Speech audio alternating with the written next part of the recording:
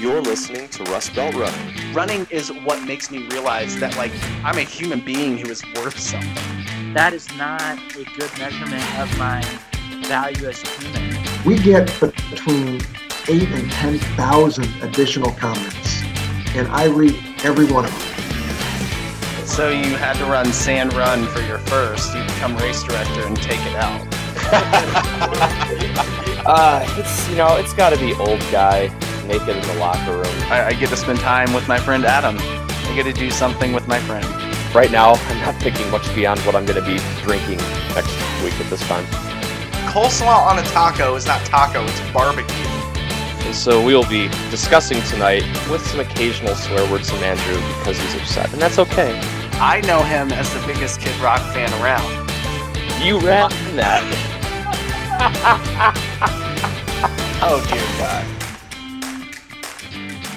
You're listening to Rust Belt Running. I am Adam Wheeler. You can find me on social media at WheelsUpInCLE. Joined, as I always am, by Andrew Hettinger, who you can find on social media at Andrew Runs a Lot. Whoops. Oh, shit. I just muted you. Unmute. I don't know what got muted there. I did that on accident. Whoops. I was cracking open a beer, and I was like, I don't want to interrupt him. We are 30 seconds in, and my co-host has already muted me. Yes. So you can find us at Rust Belt Running on social media. Since you heard me crack open a beer while Adam was trying to say that. That's my bad.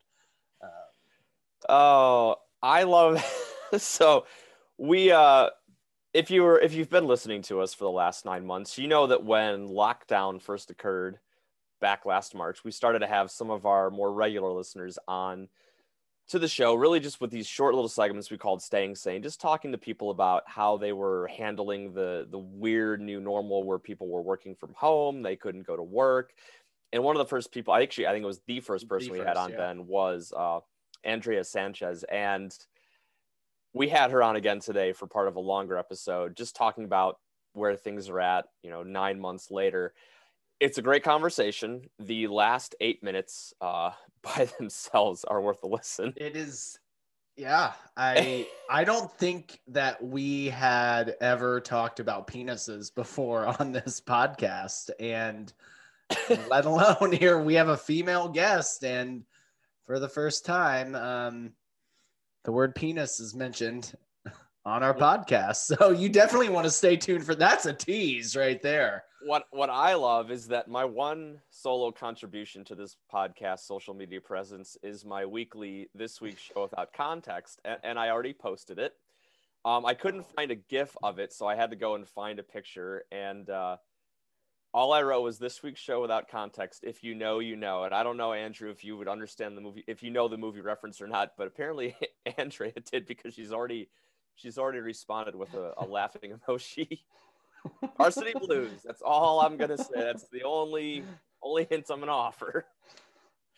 Oh my God. It was fun. It was fun. Yeah, she brought a lot of good things. We talked about how she kind of got through 2020 a little bit, and what it's like with the uncertainty of 2021, with the kind of wondering when it's going to feel a little more normal this year. But she's also a mother of 3. She is teaching remotely. She has one kid learning remotely. I mean, she's going through a lot, but she's taken a lot away from the last 9-10 months as well, and will continue to. And I think she has a very good outlook on it from a personal and from a running perspective. And I really enjoyed our time with her. I liked what she had to say about running, because you and I talk about how we're both very race-centric people. And I think sometimes I don't want to say if we struggle to see perspectives that aren't race-centric, but it's what fuels us. And so hearing from her and her talking about, she does talk about wanting to race, but she also talked about just some of the consistency she's tried to find with running, and how it isn't necessarily about racing, although it's a byproduct of it. But it's she gets into why she wants to be as consistent as she is, and I really appreciated that perspective. Hi, Hayes. What's up? My son is in here. There's video now. Yeah. Hi, Hayes. You going to bed? Mm-hmm. Okay. I love you. Love you. All right. Well, we were off to a rip-roaring start here in this first 4 minutes with interruption by him and me muting you. Before we dig in the funnier or into more serious stuff, I want to ask you what your favorite Bernie Sanders meme has been from the last week, because my Lord, has that gotten a life of its own. The oh my gosh. That was incredible. I actually had made just the photo of him, my cover photo on Facebook, within about 5 minutes of seeing it on TV, because I just thought it was so Bernie, and I was like, Yes. This is incredible. So I had immediately done it, and then it became this meme, and yeah. But my my favorite one has got to be Flavortown for sure. Guy Fieri. His was just awesome.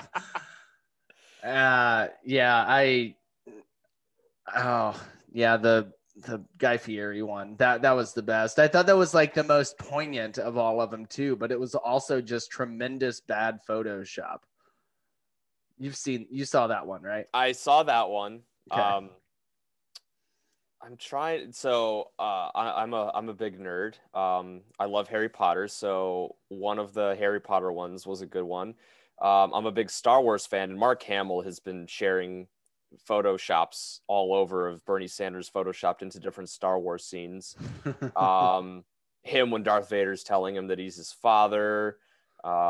There's another one that's just, it's so on point. It's there's a scene in the third Star Wars movie where Mark Hamill's character levitates a droid, and somebody photoshopped Bernie into that place. And the caption is, Bernie, tell them if you don't raise the minimum wage to $15 an hour, you'll become angry and use your magic, which is right out of the movie. So I just love that it keeps getting this life of its own. Like, it works for any occasion. It works anywhere. And it's fun because it's like both sides can have fun with it. I was just thinking, like, Bernie Sanders, even though his ideas are ideas that are very much something the right would not embrace, I don't feel like Bernie Sanders necessarily takes on the sort of hatred that other politicians get. And you're right, like, either side can have fun with it. I do think he's well respected for sticking to his guns for, the 30 years he's been in office. I mean, he has been who he is since day one. Same message. And I think that can be appreciated. And I think it's just known that he cares about his constituents and his people. And that's why, he got somebody like me to move over from, further right, because I just really believed in what he believes in. But let's not do the political thing. No, we're good. It was an uneventful week, which we weren't sure when we recorded last week what was going to be taking place. So I was wrong. It is not President Kamala Harris right now. It is still President Joe Biden. So we'll thank our lucky stars for that one. I don't think we're going to get too serious today. You said you had a grind your gears you wanted to get into. I think we both kind of do. Mine's not too heavy, so I'll let you go first. Well, I late last week and even into the weekend, especially on the weekend, really kind of perfectly sort of tied into what we had talked about last week about that sort of like not knowing when true normalcy is going to resume. And I had a day on Saturday where I was as low as I've been, just for no specific reason. I was just really, really low. And I think one of the things that kind of pushed me over the edge a little bit was, ever since the holidays ended, work has been getting busier, which I'm grateful for. That's how I pay my bills. But there's definitely, I think you and I've talked about, I don't know if we talked about it on air, but we've talked about how, like, the calendar flipped and there was sort of this collective almost exhale, and people have started to kind of return to some normalcy, even if conditions aren't necessarily fully allowing that. And so I went down the rabbit hole of looking at Ohio's vaccination protocols, their schedule, because we're now onto the phase 1B. Like my dad today is a 75-year-old, qualifies to start registering to try to get his vaccine. And so I started going down the rabbit hole and looking at like what's coming next. And some language with phase 2, which is the next phase, caught me. And this is what kind of just got me super frustrated. Phase 2 talks about how the vaccine is going to be opened up to a more broad category. And the specific category that they list is people at higher risk for exposure. And immediately some alarm bells went off in my head, because I hold one of the few jobs where the people that I work with constantly, not my coworkers, but the people I'm taking care of, can't adhere to the most standard or most basic of protocols. You can't eat or drink food. You can't eat, food, drink without, with having a mask on. So I constantly take care of people that don't have masks, and that's we accept that that's going to happen. And I've had coworkers get COVID, but as far as we can tell, nobody's gotten it from working. It's all been like family members had it, whatever. But what frustrated me is that as I looked through the protocol and I tried to figure out, like, does my workforce fit into that? There's no mention of my workforce. They mention other people that need to get vaccinated, to keep supply chains open. I completely understand all of that, but it just kind of floored me a little bit, because it's like, I love my job. I don't want to leave my job. I don't plan on leaving my job, but it's like, as long as this is going on, you've got this one industry that can't fully adhere to safety protocols because of the nature of the industry. And it's just frustrating for me that there's not really clarity about, like, I work this job where I can't be fully protected in the way that a lot of other workers can because of what I do. And that it doesn't seem at the moment there's consideration for that. And that was just kind of one of the last things that just kind of, it got me down a little bit. I can understand that. Yeah. And I it's like, this is a weird situation because there hasn't been a coordinated federal response. So obviously that's going to change. And we don't know how many doses are going to be out. There's a lot of people in the dark about specifically when doses are going to be available. It's no single person's fault. I'm not slamming DeWine or Biden or even Trump or any of that. It's just, I was thinking about that. It's like, God, like, if you go to a grocery store workers have had to work throughout all this. They were working even when I wasn't working. Right. But the thing about grocery store workers that they have that I don't is they're taking care of a clientele that is able to fully adhere to all the protocols that we're supposed to adhere to stay safe. And they're listed as they should be. And I guess I found that oversight, if it is an oversight, to be a little jarring, I guess. That grinds my gears. Yeah, I don't know. I can't really play any devil's advocate because I don't know what the rationale would be. I would say if there is, there might be some type of science or explanation behind it that you and I can't think of, that we're unqualified to. I mean, I'm not sure what that would be, because that doesn't make sense to me either. But maybe they'll expand it. That was an initial document that was written, but it's tough because I think, like, one of the things you and I have complained about when we've had some things to complain about is that there's sometimes been some vagueness about the response and the communication. And I wish some of that vagueness wasn't there so that we could answer that question. I do think, though, you did mention one word. Well, I guess it's two words: supply chain. Back when they did the initial lockdown, it was all about supply 100%, chain. 100%. I mean, that was everything. But then every company was like, "Oh, we're integral. We're part of the supply chain." Yeah. I work for a copier company. Get the fuck out of here with your supply chain. That's the first cuss word on this episode. It's gonna be the only one, too. Dang it. We didn't cuss. We didn't. I tried to keep it clean. I did not realize she had the mouth of a sailor. She is a kindergarten teacher, so she really does a good job of covering that up. She does. And she's never cussed in, conversations I've had with her online. I don't know. I was kind of taken back when she said she has the mouth of a sailor. But she still didn't cuss the whole time, even though she knows good and well she has free reign to. Yeah. Yeah. And she explains why she knows she has free reign too. Yes. She found out very early on in her RBR listening days that she would have had free reign to say whatever she wants. So I have a little bit of a grind my gears. Please. I had posted for our episode last week. I had posted a little teaser on my own personal Instagram, and I'm not really sure. I got a response to it, and I didn't love it.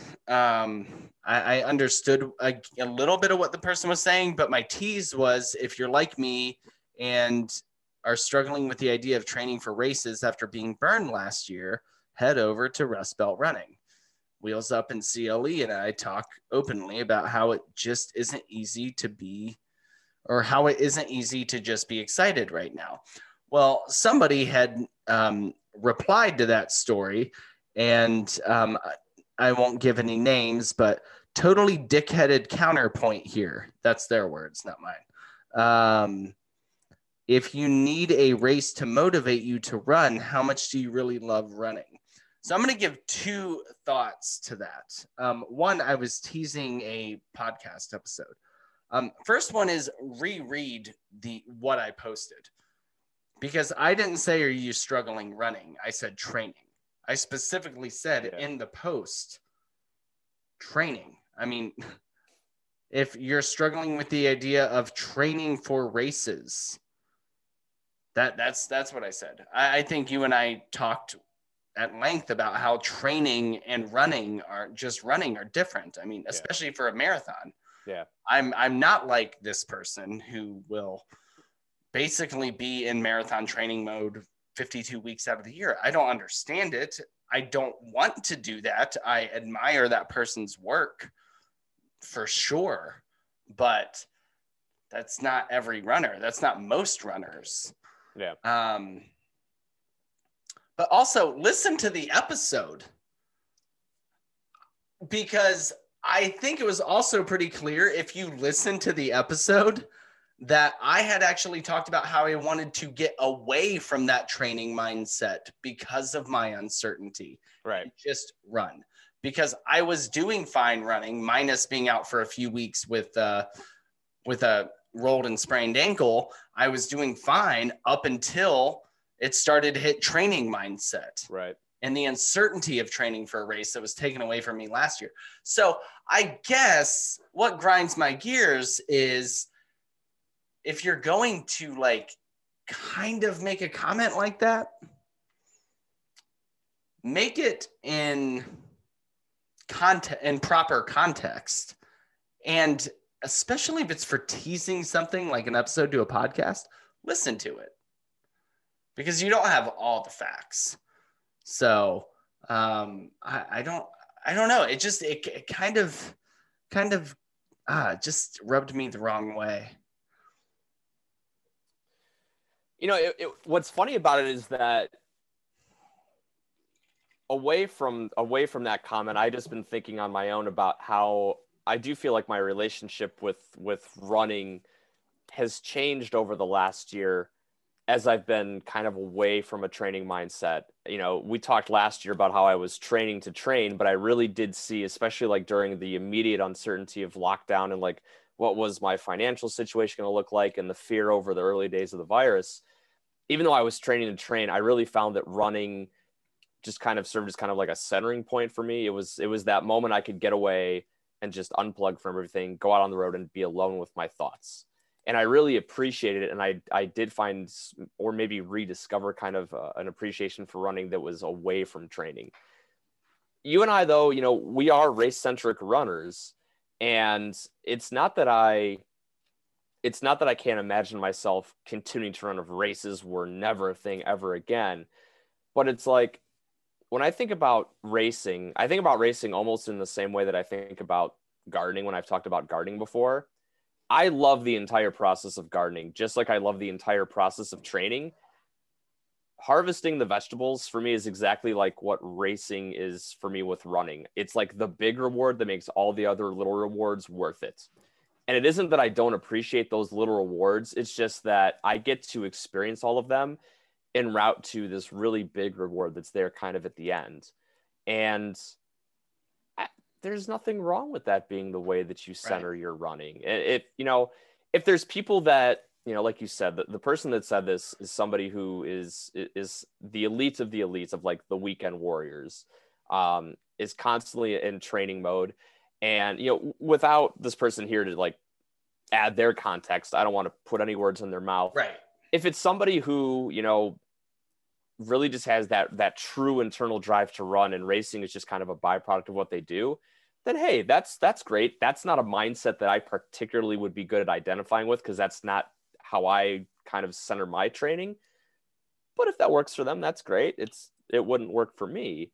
But It's like you said, it's kind of like the people that read the headline of a story, right, and make a comment, and then the writer's like, dude, can you please just read the story? Like, I expand on what the headlines. Usually it's like the editor writes the headline and the author had no control over it anyway. So yeah, it was just one of those, like, I, like you, when you sent that to me, it was like, well, and it's like, what I've been running for 7 or 8 years now. Yeah. And it started when I was training for the Cleveland Marathon. Yeah. And then I ran Columbus. Yeah. And like my whole calendar has always been, all right, January training begins. Yeah. And I go into May. And then it's kind of a little bit of a wind down in June. And then ramp up for a 4th of July race, and then propel that into fall race training. And then kind of bring it down. I have a half marathon and then a turkey trot. And I usually take December pretty much off, just as a recovery from 11 months of a lot of running. Yeah. And then the next year do the whole thing. I don't know any other way. Yeah. Like that is what my running has always been based off of. And I don't think there's anything wrong with that. I enjoy that. And I have loved that for a long time. That's why my medal wall has what it has. Right. Like it's because I love that we're back to video, because I can just do that. Yeah, I need another background. But I'll work on that. It's like that's what it is, because I just enjoy all of that process. Right. And last year was different because I was at a place where I was enjoying running without the promise of any medals or any experience like that. And then as soon as one of those big ass freaking walnut things found the bottom of my foot, things changed. But then things really changed when we got to training mindset, and I just couldn't get myself there. And that's what we talked about. So yeah, read the article before you comment on the headline. I think it has to be a little bit like remember when Ohio State was practicing, and then all of a sudden they get the news that like, hey, season's canceled, but they continue to practice. Like, that had to be so weird for those guys. Right. To be going through practice, like knowing like, yeah, we're really going to try to have a season. Obviously some other conferences are doing it, but we don't really know what's going to happen. And just how weird that had to be. Like, even for guys who it's essentially their job. They're there to prepare themselves to go professional. It had to be so freaking weird to be doing that, not really knowing if there was a season there for them. And it's like, do they love football? Sure. Of course they do. But they, just like us, probably going back to the time when they really started picking up the sport, easily back to high school, like it transitioned into you train for a season to get ready for the next level. And it's like, when that's what you've centered yourself around, yeah, it's really hard to deal with it when you really don't know, like, is it coming? Like, is there that thing you typically drive towards? Is it there at the end? That's actually a perfect analogy. I came up with that. Yeah, that was great. It's all rooted around the uncertainty of this pandemic. Yeah, I mean that's the thing. It's not. It's something that is completely out of your control and my control. I mean, apart from what we can do individually to help protect ourselves and follow guidelines. It's out of our control. And yeah, it's so different. And so we're all kind of learning how to cope with this. We coped, we learned together how to get through lockdown. We've learned how to get through this like kind of half lockdown over the, since probably June or July. we've kind of all made it to this point together, and it kind of feels normal because we've just kind of gotten used to this, but we have done it together and we've coped together. But now we're coming into a new phase of it where it's like, we're getting there. Oh my gosh, we're so close, but we don't really know how close we are. You know, like I said last week, it's like when you see the downtown where you know the finish line is at mile 22 or 23 of a race, it feels so far away. Yeah. But yeah, it's all different. We're all learning how to do it together. And but we'll get there. That's a real downer to bring Andrea in. I don't think it's a downer. I think there's hope in it. I think it's just I think the hope I kind of want to give, and I think we wanted to give last week, is a little bit of this, like, it's okay to not be okay. Right. Like, it's okay to feel that uncertainty right now.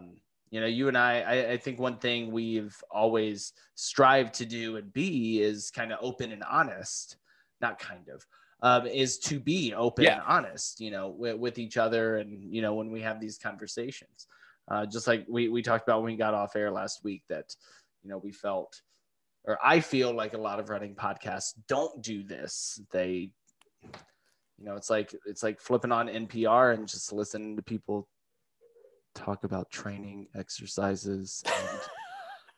And today we're going to talk about different mobility and how important mobility exercises. I mean, well, at some point you and I will get back to that.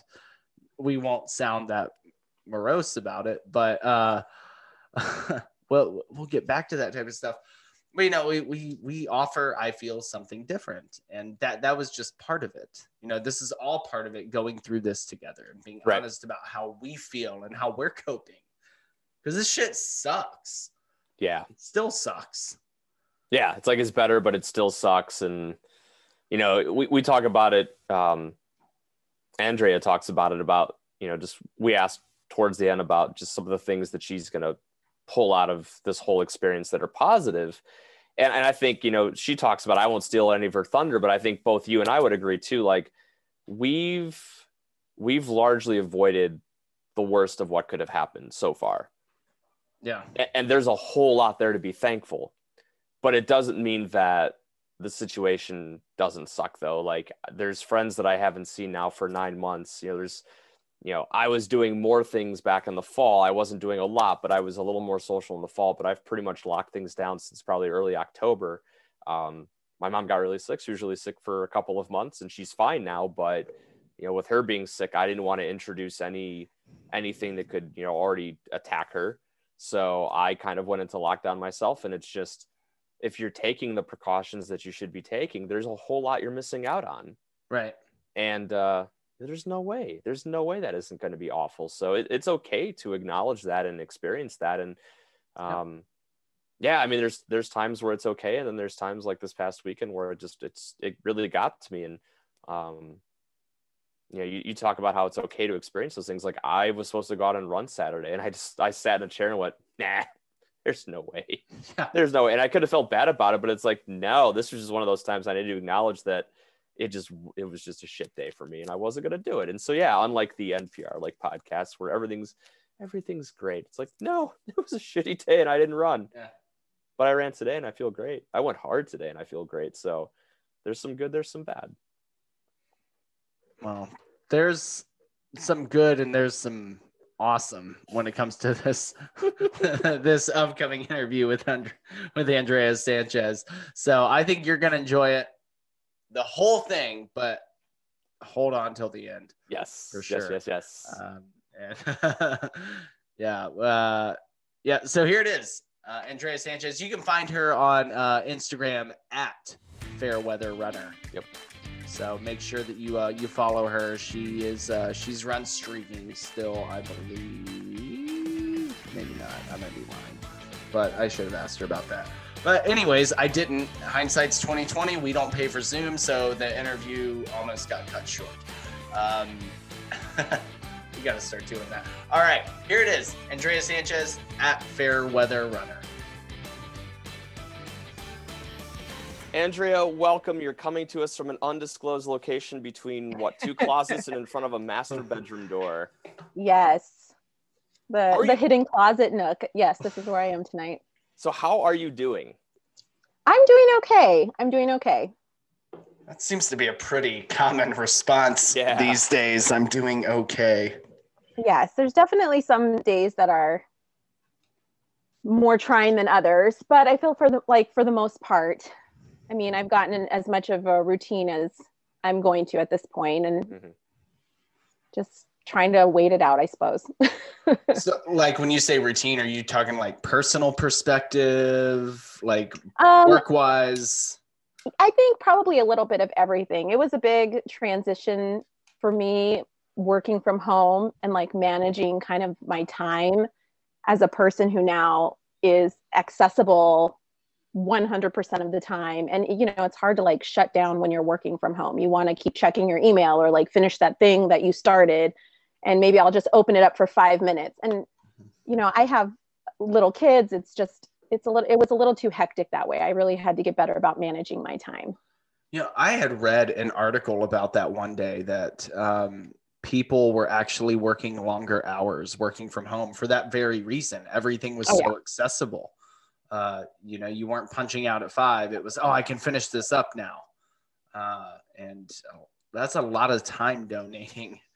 You make less money per hour when you do that. It's really strange. So, yeah. Yeah. And I was finding like I would sit down in the morning to get started and it'd be like 11 o'clock and I would realize I never ate breakfast.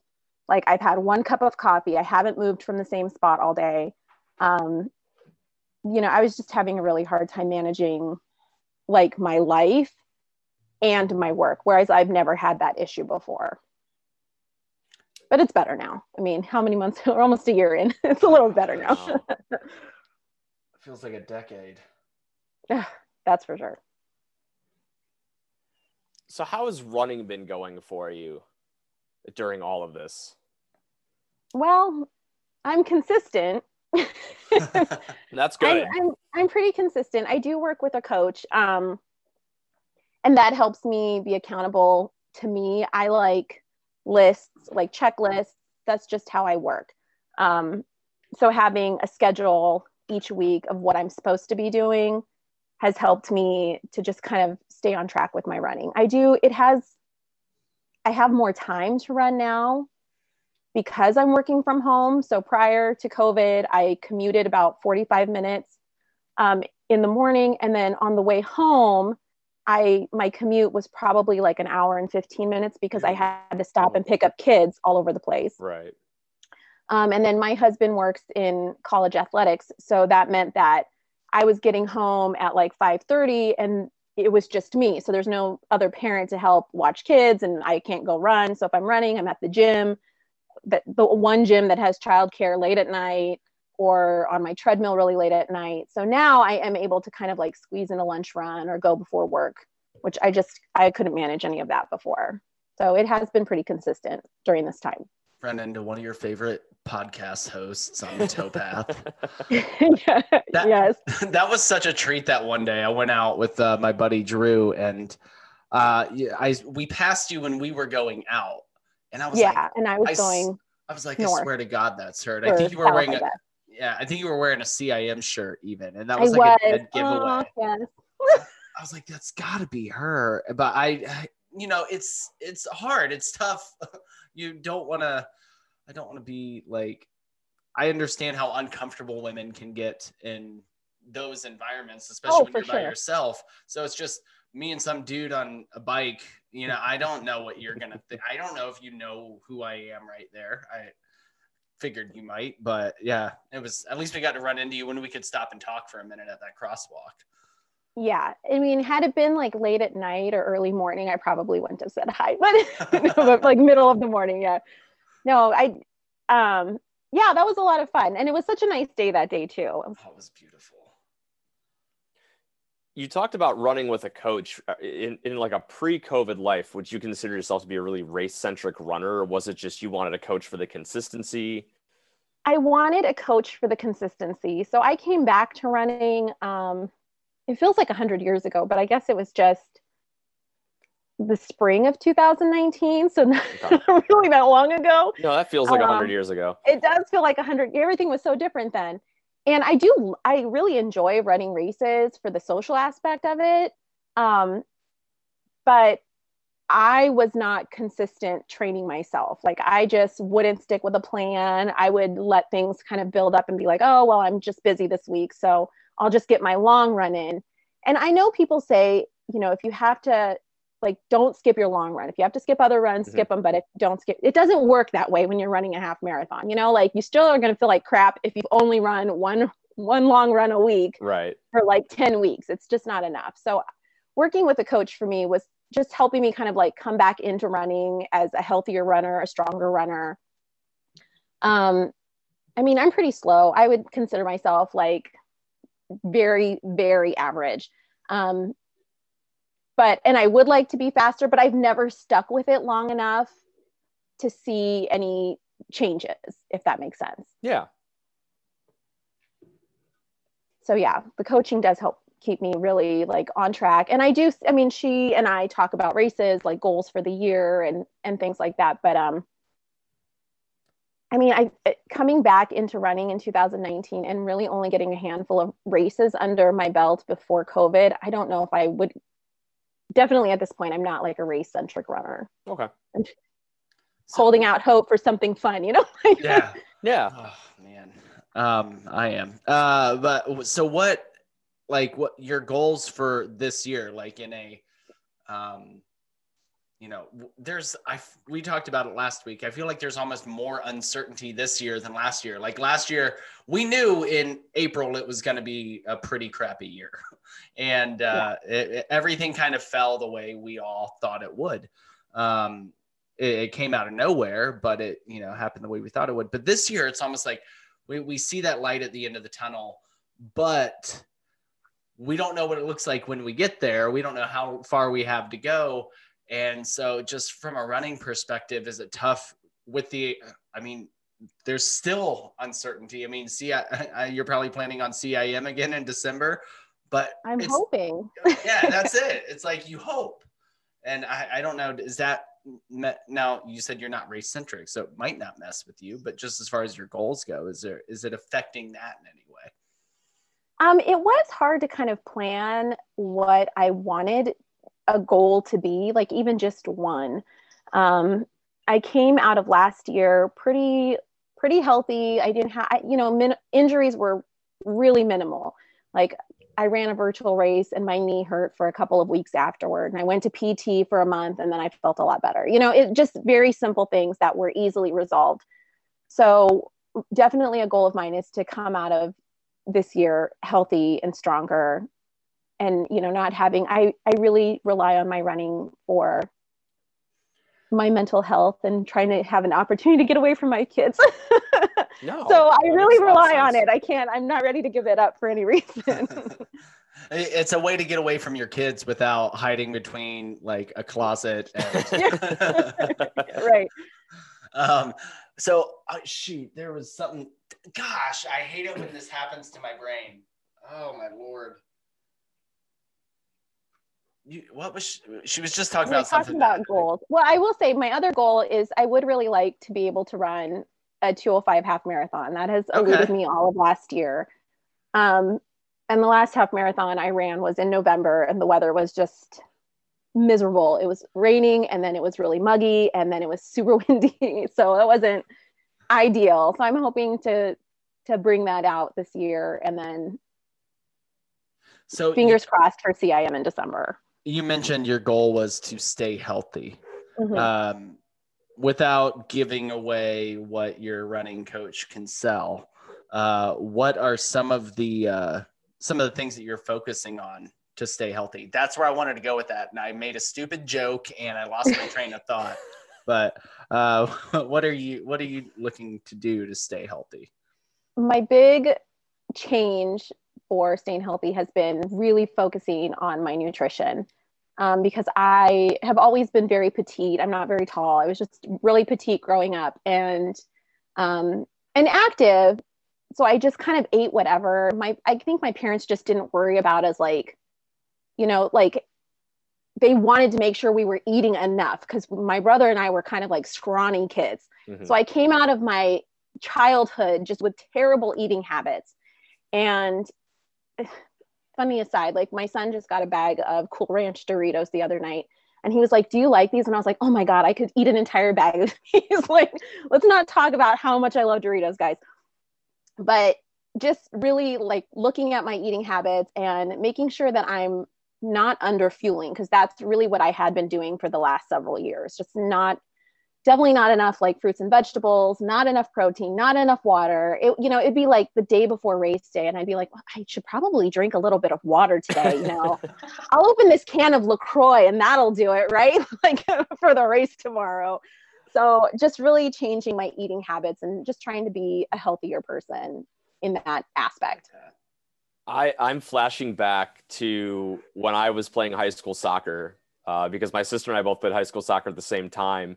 And we did 6 hours of practice a day, 3 hours in the morning, 3 hours at night. So, you're teenagers, you're running for 6 hours a day, you're burning calories like crazy. My mom would take us to like Sam's Club or Costco or whatever. And it was the same thing. Like she wanted to make sure we were just getting enough to eat. It wasn't necessarily good food. So it was like Hot Pockets and instant pizzas. And like the freezer would be full at the beginning of August. And by the end of August, it was a barren wasteland. And like we got enough to eat, but it was the same thing. I got to college and I was like, I'll just eat whatever I want. And then I actually started running and had no concept whatsoever of like how much fruit and vegetables I should have. Yeah. How much protein do you need? Fueling with carbs. So I completely identify with that. Yeah. And she's really helped me in that area. And then like how much easier it would have been for me if I developed healthy eating habits before I had kids, because now it's like, okay, I want to plan, 5 breakfasts and 5 lunches. And then I have to feed the rest of the people that live here.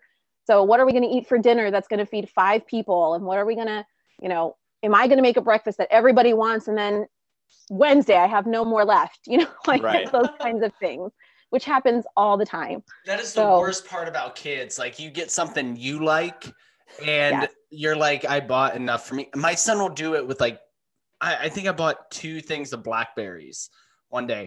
And he asks me, he's like, hey Dad, can I have some blackberries? I was like, yeah, sure, I guess. He's like, and so I went in and I decided to get them for him. This little dude had already eaten half of one of the little boxes of blackberries. I was like, dude, you can eat them, but now I buy enough for both of us, and he never eats them. So right. I'm just wasting money. But man, yeah. When kids... It's like you never know what they're gonna latch onto that week. Right. So you're like, oh, they love this, so I'm gonna make a bunch of it, and then they're like, I don't like that anymore. So it's just like trying to manage my own healthy eating and making sure that I'm like meal prepping. So that's become like a big thing for me on the weekends, which I'm really just starting to get slightly good at. I don't even want to use the word good because that'll mess it all up. Like I've been successful with it like the last 3 weeks. So what do you have, Adam? What do I have? As she drinks her LaCroix. My fizzies, yeah. So funny COVID story. I will tell you about my LaCroix. Okay. Please so do. I love seltzer water. Okay. This is like, I will like, if I'm not drinking and we're at a bar, like I will be like, can you just put some of the soda water in a cup with some ice? Like I just like the seltzer. It's the fizz. So my son, we call them fizzy water. And I asked him, I was teaching, I said, can you get me a fizzy water before my class starts? Like I have to log in right here in just a second. He's like, sure. So, and he's 8. He's very sweet. He comes over. He's like, I got you your fizzy water. And it was a White Claw. And I was just like, that is so sweet of you. I'm like, you know what, though? I'm going to go ahead and save it until my class is over. And he was like, yeah, you don't want to have to get up and go potty while you're teaching. I'm like, that's exactly what it is. Put this out of camera shot. Yeah, yes. Like, I'm going to set this over here so no one sees it. So I used to drink when I was probably like early 20s. I would drink like a 12-pack of Coke, not a day, but probably every 2 days. Oh, I know. It was awful. I mean, it was so bad.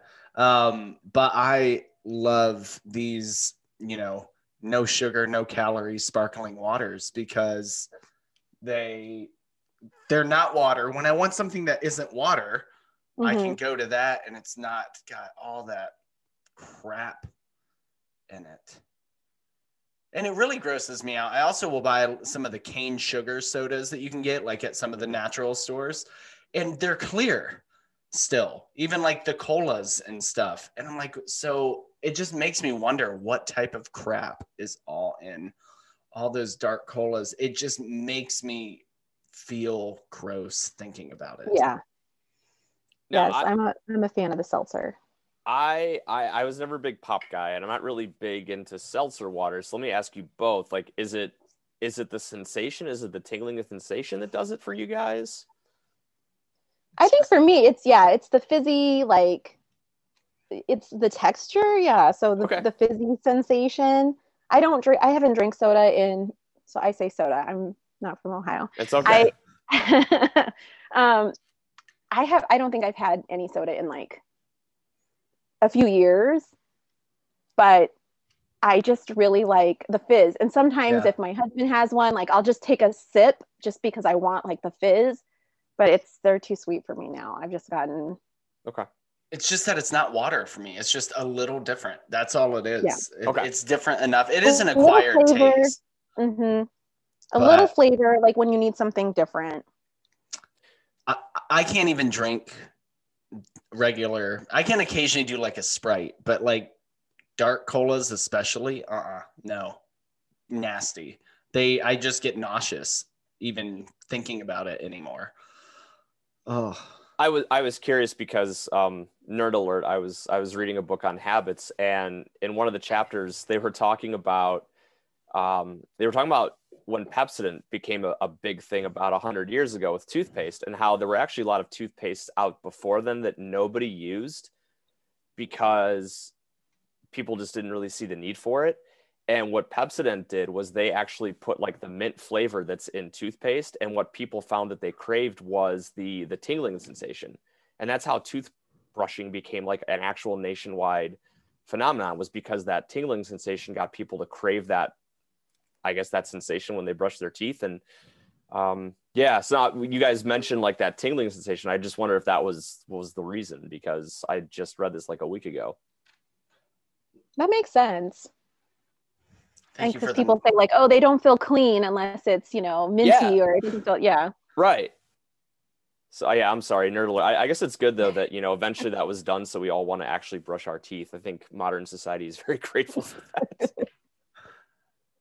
All right, so we have a few more minutes here. I want to ask you, this is maybe I want to bring up one funny story. Then I'm going to ask you maybe the more poignant of the questions. I'm going to let Adam bust your husband's chops here for a second. So I owe you a couple masks for like 6 months, and I just never sent them to you because I'm a terrible person. Good news, we still need them. Okay, cool. Yeah. I don't know that that's good news, but yes, I will send them out. I promise you I will. I'll do it I shouldn't promise what I can't guarantee. But one of them is like the purple and teal. The other one's the scarlet and gray one. You told, and you had said, I told you that you could give it to your husband and he won't wear it because it's scarlet and gray, and he hates Ohio State.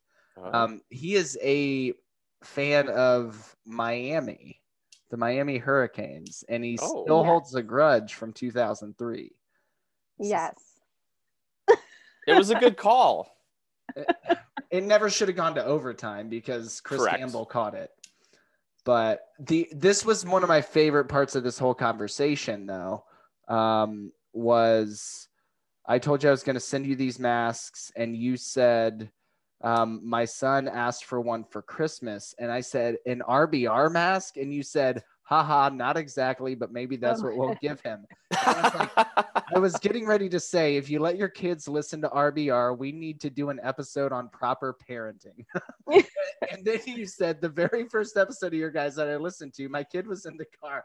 I made it like 5 minutes in and was like, let's listen to something else. Yes.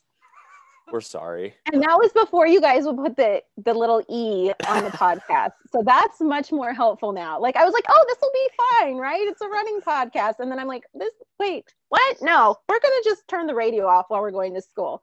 Do you remember what I want context. Like, I'd love it if you could remember. I don't. I feel like I'm pretty certain there was like an F-bomb dropped. I don't remember the context because immediately I was like, oh, and then he was like, oh, we don't use that word. And I'm like, yeah, what? I'm happy to have us described as a running podcast. I feel like we've been anything but for 9 months. Well, this was a long time ago. Yeah. You've been listening to us since we did the Cleveland stuff with Thomas, right? She was an early adopter. I think I started listening at the beginning of, no, I started listening like mid 2019. So it was like, it was the beginning of the school year because we were in the car driving to school is what I remember. And it was like 7:20 in the morning in like broad daylight. So it must have been like August or September. It was still early on. Okay. But yeah, he's very like I said, he's very sweet, but I am a kindergarten teacher. Okay. So I am very well trained to not swear in front of my kids. And I have a mouth like a sailor, but I'm just really good at not doing it in front of my kids. And he's told me like, it'll be okay. Like if I'm 16, you can say bad words in front of me if you want. It's okay then. I'm like, okay, daddy says them. Like, what am I like, why is it a double standard here?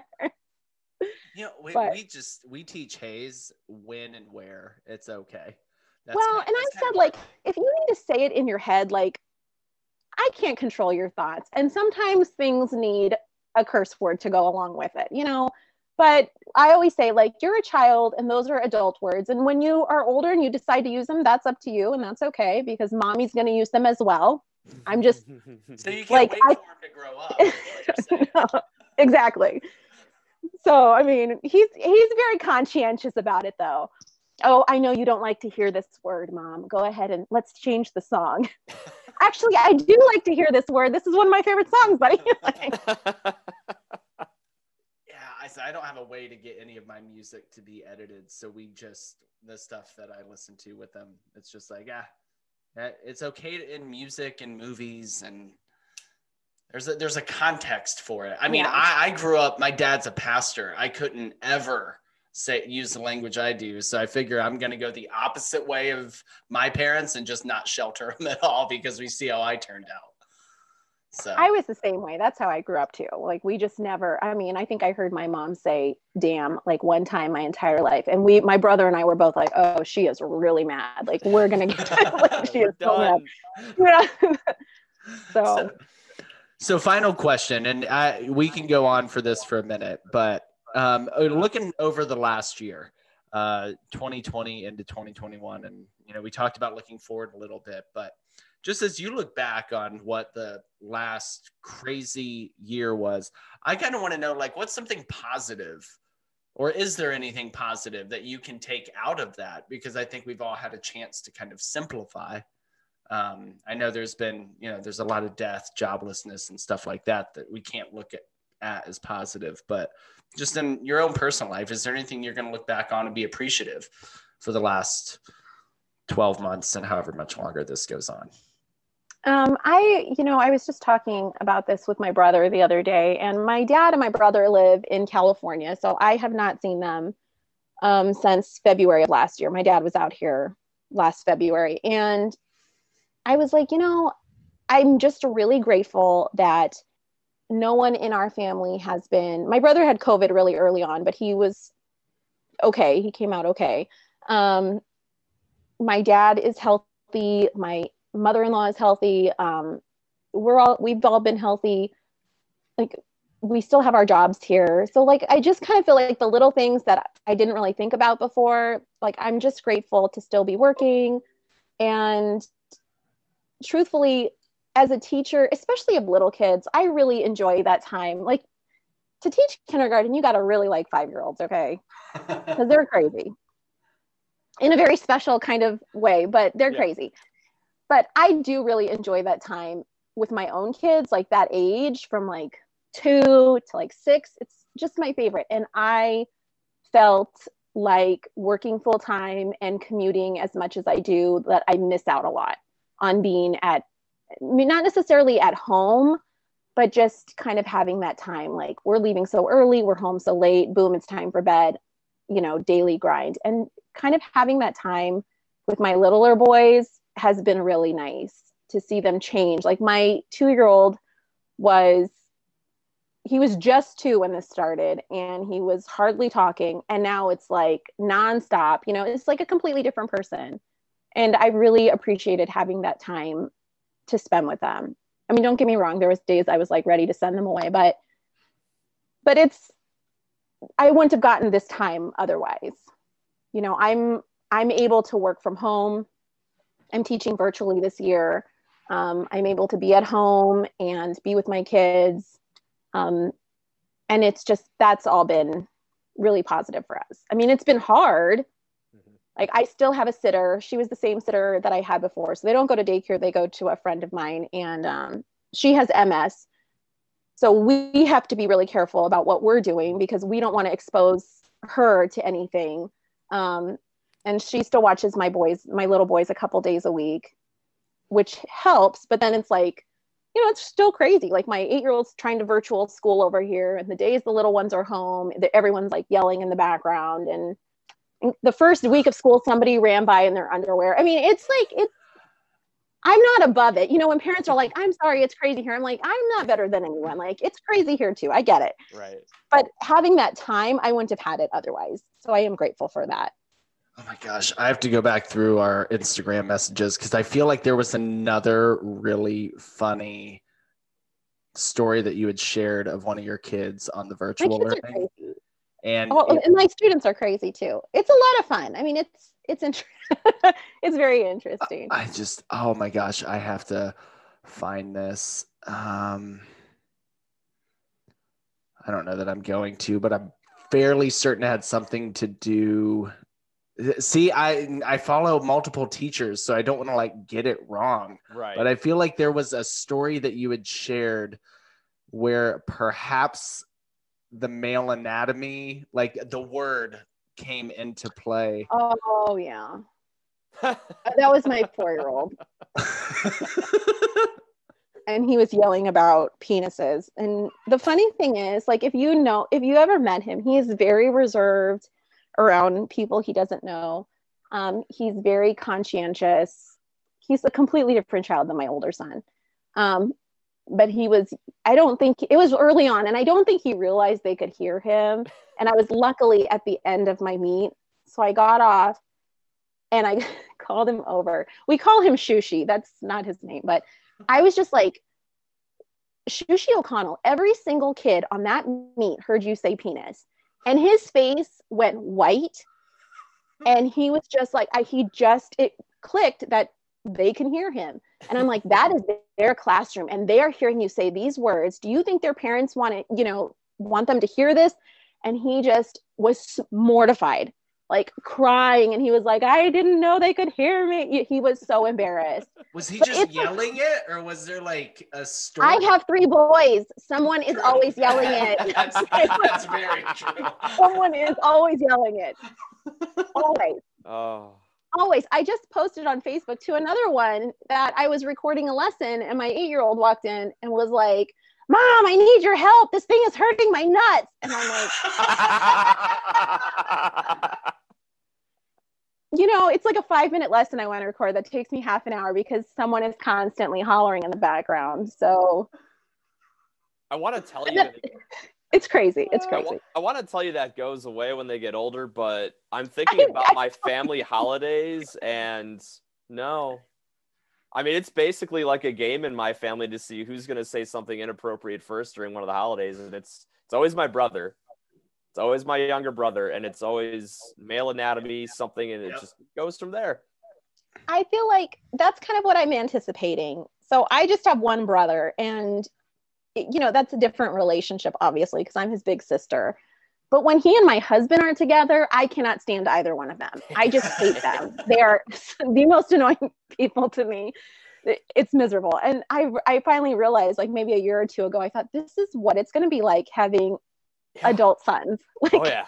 I'm going to hate all of you. You're all going to be so annoying. Okay, here's the key though, and I'm gonna leave you this, and then we're gonna end this. But my brother and I were the same way. My mom, I told you, I grew up.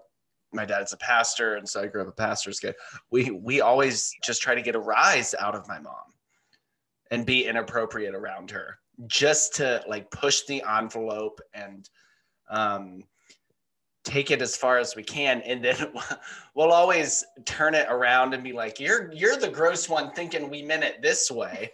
But just don't let it get to you, or go along with it, and then it won't be funny to them anymore. I'm pretty good about being like straight faced about it, like, okay, tell me what's hurting your nuts, or like I'll say like, you're not a squirrel, don't say nuts, like you don't have nuts, you're not a squirrel. That's always what I say. And I'm like, use a different word, find something, I try to be like just really even about it, because I don't want to encourage it more. But with 3 of them, it's like one says it, and then my 2-year-old will be like, Mom, she said penis, and I'm like, I heard him. And then my 8-year-old's laughing because the 2-year-old said it, and then my husband's like, who's yelling penis over here? I'm on a meet. Like we're all. It is like, it's so crazy here, and I'm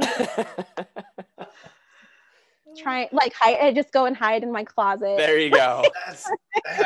The panic That's all room. I can do.